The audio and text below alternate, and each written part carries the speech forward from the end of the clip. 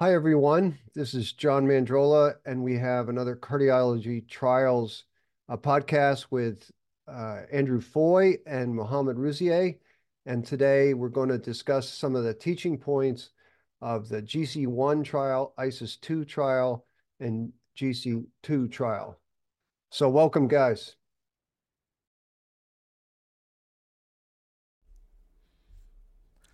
The first trial we will discuss tonight is the GISSI-1 trial, which was published in The Lancet in 1986 by the Italian group for the study of streptokinase in myocardial infarction. This was the first large trial to test the hypothesis that opening blocked heart arteries, in this case via the use of intravenous thrombolytic agent called streptokinase, reduces death in patients presenting with acute myocardial infarction. Patients were enrolled if they had chest pain with ST segment elevations of 1 millimeter or more in any of the limb leads, or 2 millimeters or more in any of the precordial leads, and were admitted to the cardiac intensive care unit within 12 hours of symptoms onset. The number of patients who were eventually randomized was 11,806. Following randomization, patients received streptokinase if they were assigned to the treatment group. Patients assigned to the control group received no placebo. The primary outcome was in-hospital all-cause mortality. This occurred in 10.7% patients in the streptokinase arm and 13.0% patients in the control arm. The relative risk reduction was 18%, and this was highly statistically significant. All right, so teaching points for GISSI-1. We've already done the summary. You've heard that from Dr. Rouzier. And Andrew, what would you say the first teaching point is with GISSI-1? I think the first teaching point is just that revascularization in patients with acute MIs, particularly with ST segment elevation MIs, significantly reduces death. I think it's still, to this day, revascularization of patients with ST segment elevation MIs is probably one of the most effective and sort of best medical interventions that we have. And GISSI-1, is that pretty much the first trial that really showed this? Yeah, I would say it's the first mega trial to show this. The other thing that you were saying before we were discussing this pre-podcast was that it was interesting the overall risk of death in patients with MIs who didn't get revascularization.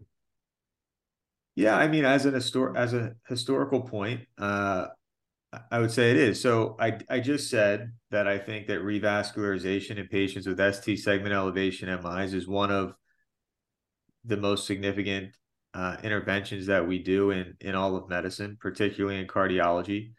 However, at the same time, let's say having an ST segment elevation MI is not necessarily a death sentence. And so I like to sort of ask students on the acute cardiology service, what do they think the risk of death is, for example, for somebody with an inferior ST segment elevation MI, if they don't get revascularized.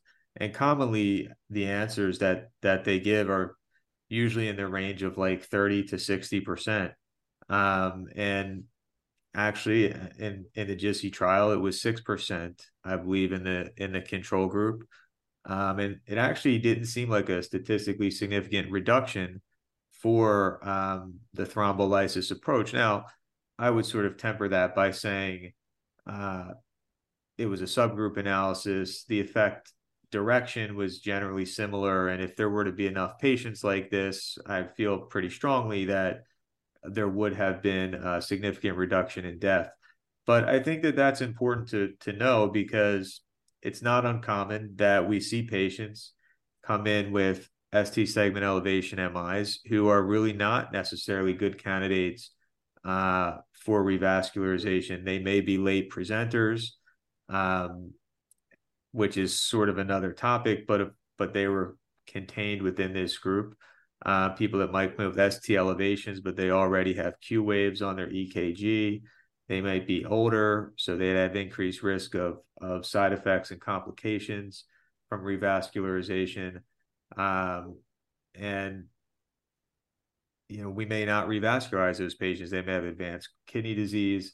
And I think it's worth pointing out that just because they're not being revascularized doesn't necessarily mean that we're condemning them to death. And we can still probably provide some treatments that would be effective. And of course, we'll see that, I think, in the next trial that we talk about, what's a potentially effective treatment that's not revascularization.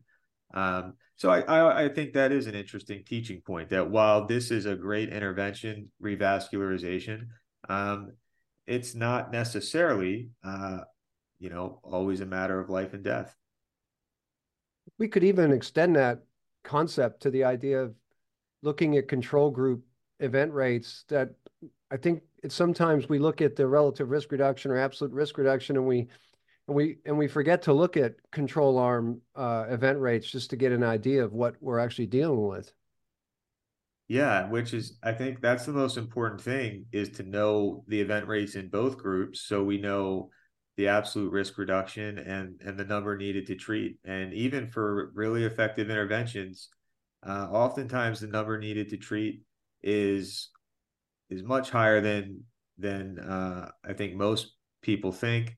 And it's probably sufficiently high that most average patients would almost view it as like, well, that probably doesn't even matter. Exactly.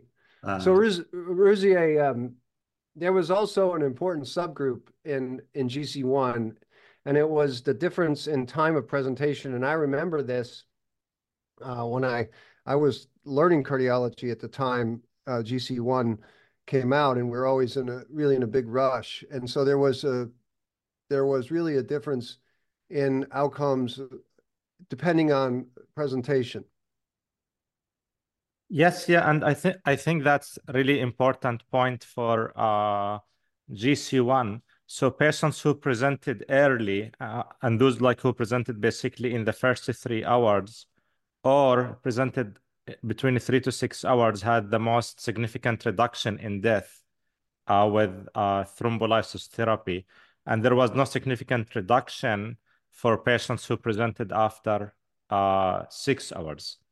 So I think that's very important in these patients, that patients who come after, a day of symptoms may not have the same benefit as those who present early with their myocardial infarction. And we're going to talk about this a ton on future podcasts. But again, we have to be careful with subgroups, right? Because the trial's powered for overall benefit. But it makes really good sense that if we're looking at reperfusion therapy, that we would think that younger, or that early therapy would be better because you're saving muscle. So it makes plausible sense that this subgroup would be the way it is.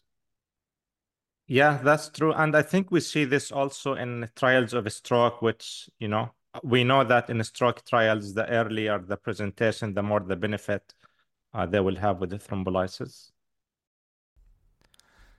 The second trial we will discuss tonight is the International Study of Infarct Survival 2, or ISIS-2.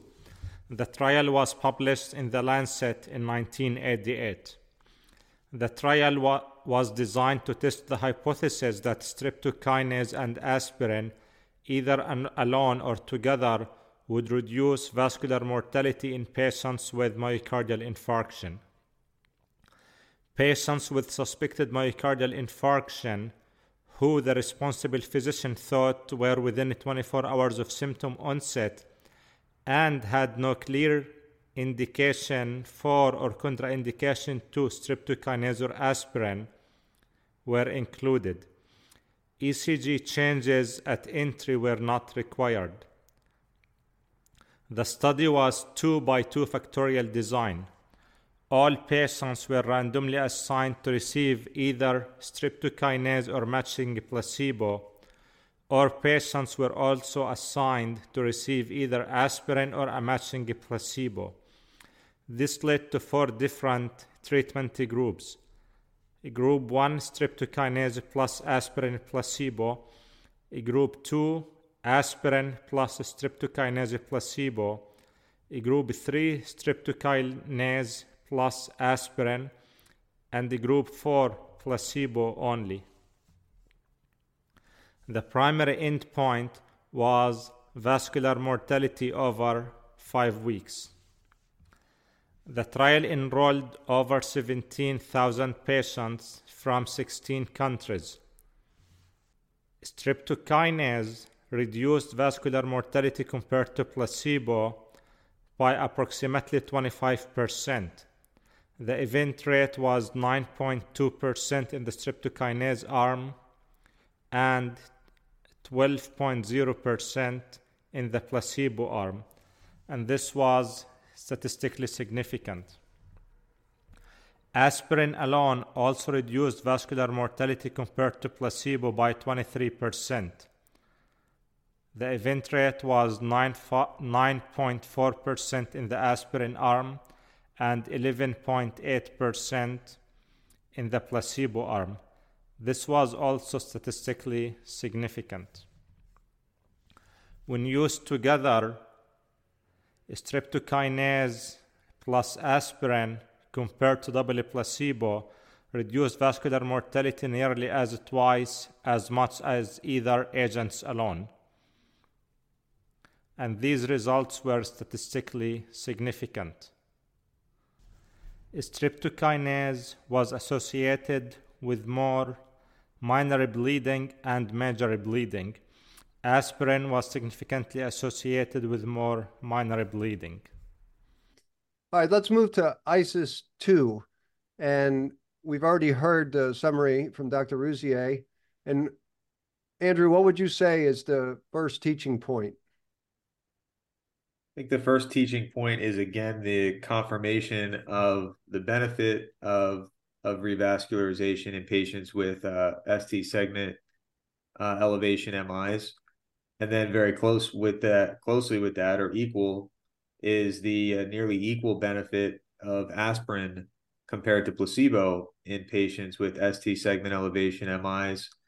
And then, of course, when you add the two of them together, they're additive, and it's almost a doubling of the benefit of either agent alone. So revascularization plus aspirin was associated with a number needed to treat to prevent or reduce death in ISIS-2.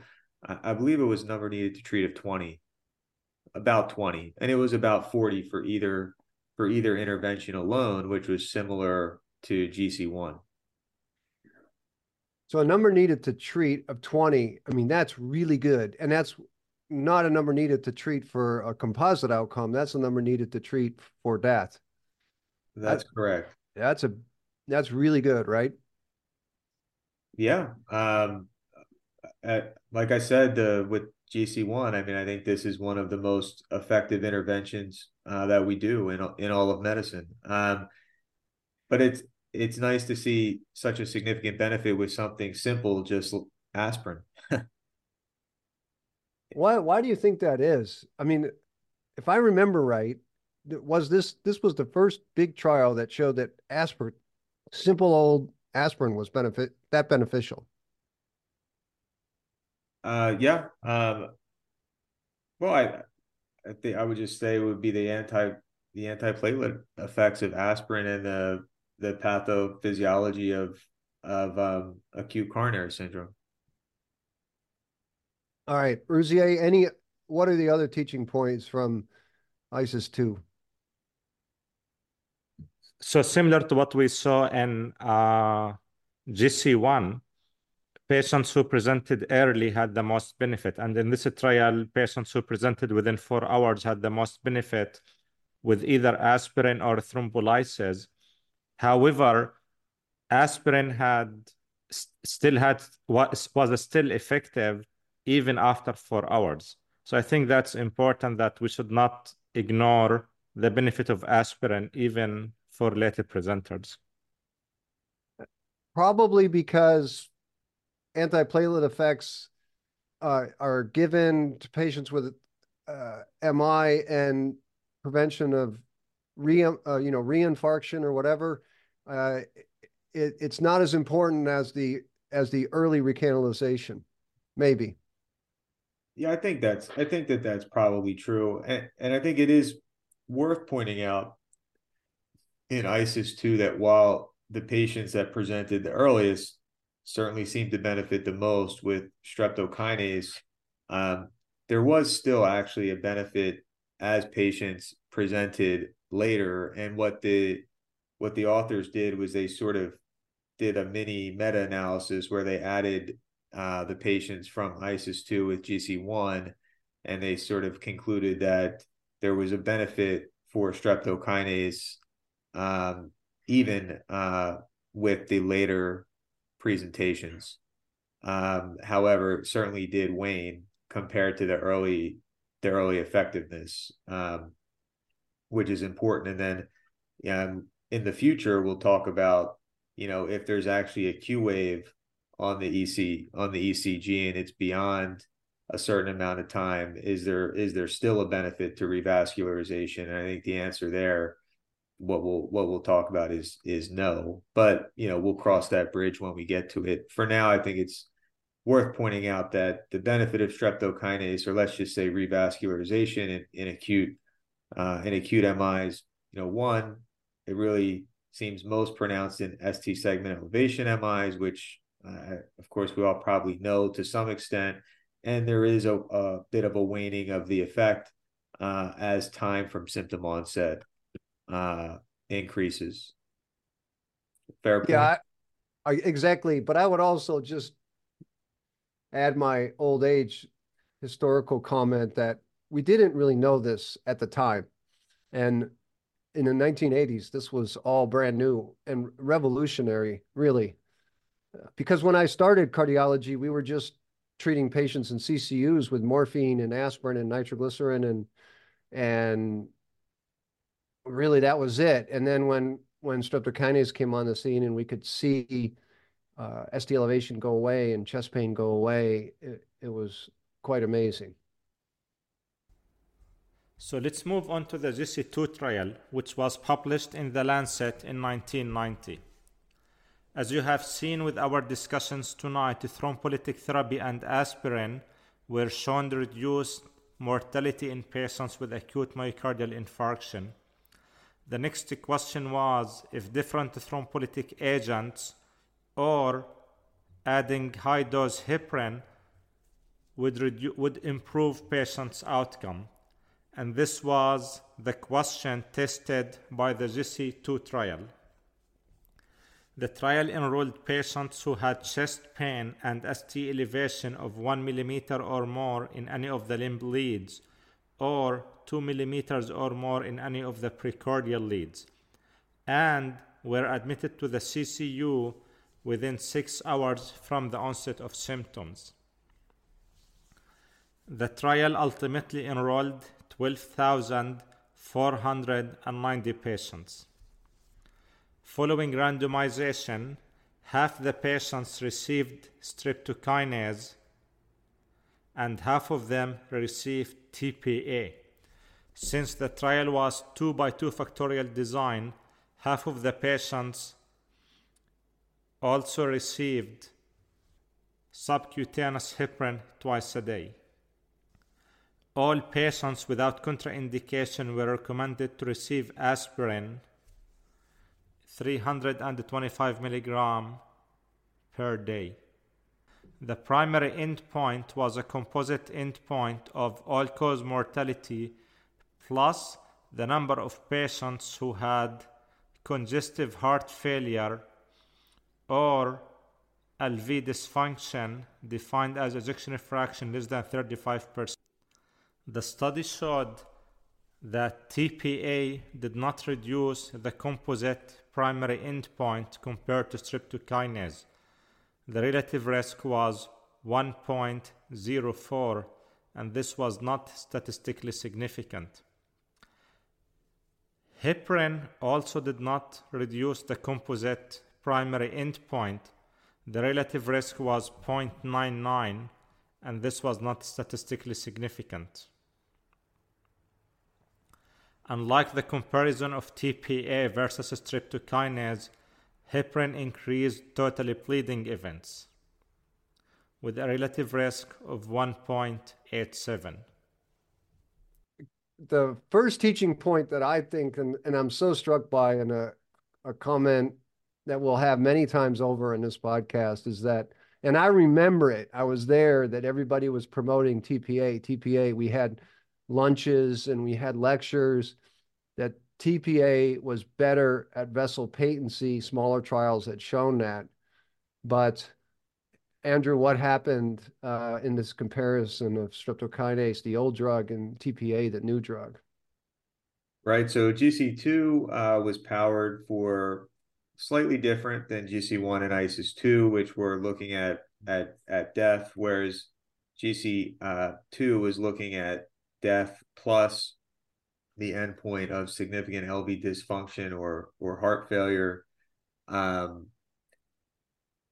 And there was no difference at all between streptokinase and TPA in GISSI-2. And so, I mean, you could almost consider this a medical reversal.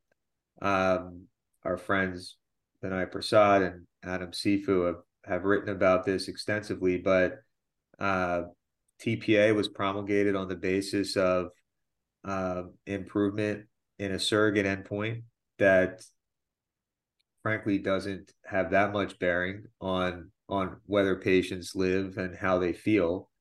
And you know, when you have to put your nickel down on a large trial with hard endpoints, it made no difference. So I think that's a really important teaching point from GISSI-2. The other comparison in GISSI-2 was heparin plus aspirin versus aspirin alone, and in that case, the addition of heparin didn't make any difference. It increased bleeding. As we talked about this before coming on, how much implications does it have for our current practice, being that we don't really do thrombolysis anymore, at least not in the States. We don't tend to heparinize patients after they're revascularized with PCI. So I'd say that the implications for modern practice are limited, but it's worth pointing out that whenever you sort of add additional anticoagulants and antiplatelets, and you're going to increase bleeding. And I think we see that still with modern trials when we look at those sorts of interventions. Then I think there's a couple other teaching points with GISSI-2 that are quite interesting. The first one being that this was not a trial of sort of revascularization versus placebo, but one agent versus another agent, the anticipated benefit was much smaller. And therefore, to sort of tease out a difference, the patient populations the patient population was more highly selected.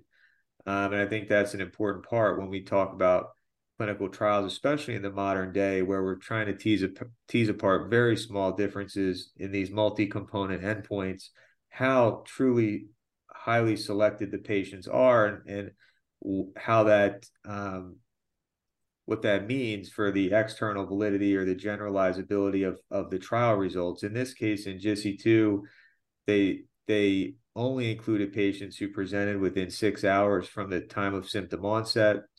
And when they talk about the patients in this trial, the majority of patients presented outside that 6-hour window and thus were not eligible to be included in this trial. So even had the trial been positive, it would have actually only been applicable to a minority of patients who present with ST segment elevation MI. So I think that's a really important point.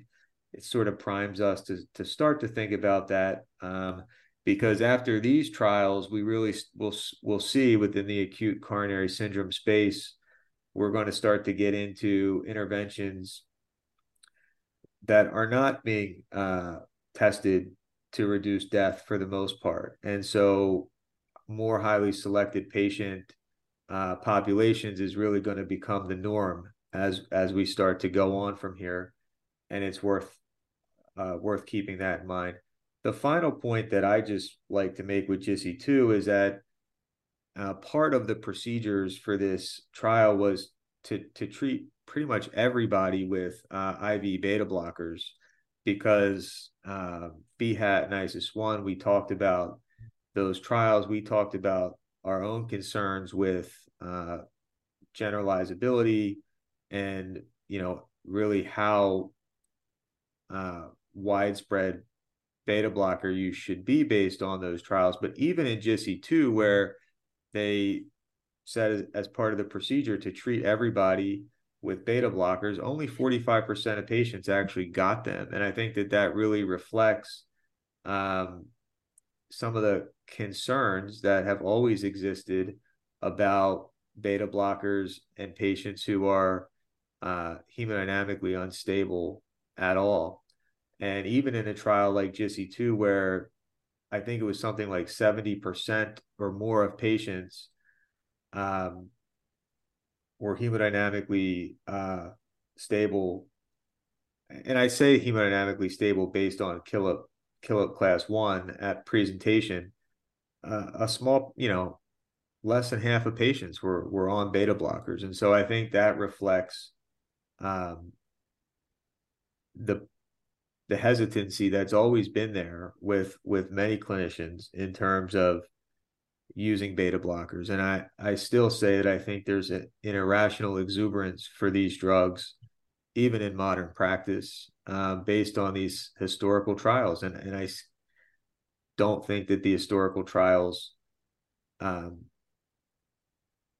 support beta blockers being as cardioprotective and just amazing drugs that I see them viewed as today. And so again, GISSI-2, not a beta blocker trial, but less than 50% of patients were actually treated with beta blockers when, as part of the procedure, they were all supposed to be on them. So I think BHAT came out in 1982. BHAT's published in 1982 and GISSI-2 1988. So, I mean, it was pretty well known, but still only 40% received beta blockers. Now, that could be physician skepticism, or it could be just the fact that BHAT was highly selective. Both, probably. I think probably both. I mean, I think, ISIS-1 was less selective, but we talked about how the effect was really much less significant in ISIS-1 than it was in BHAT. Okay. Well, that was excellent discussion. I think that's a great start for us. So thank you.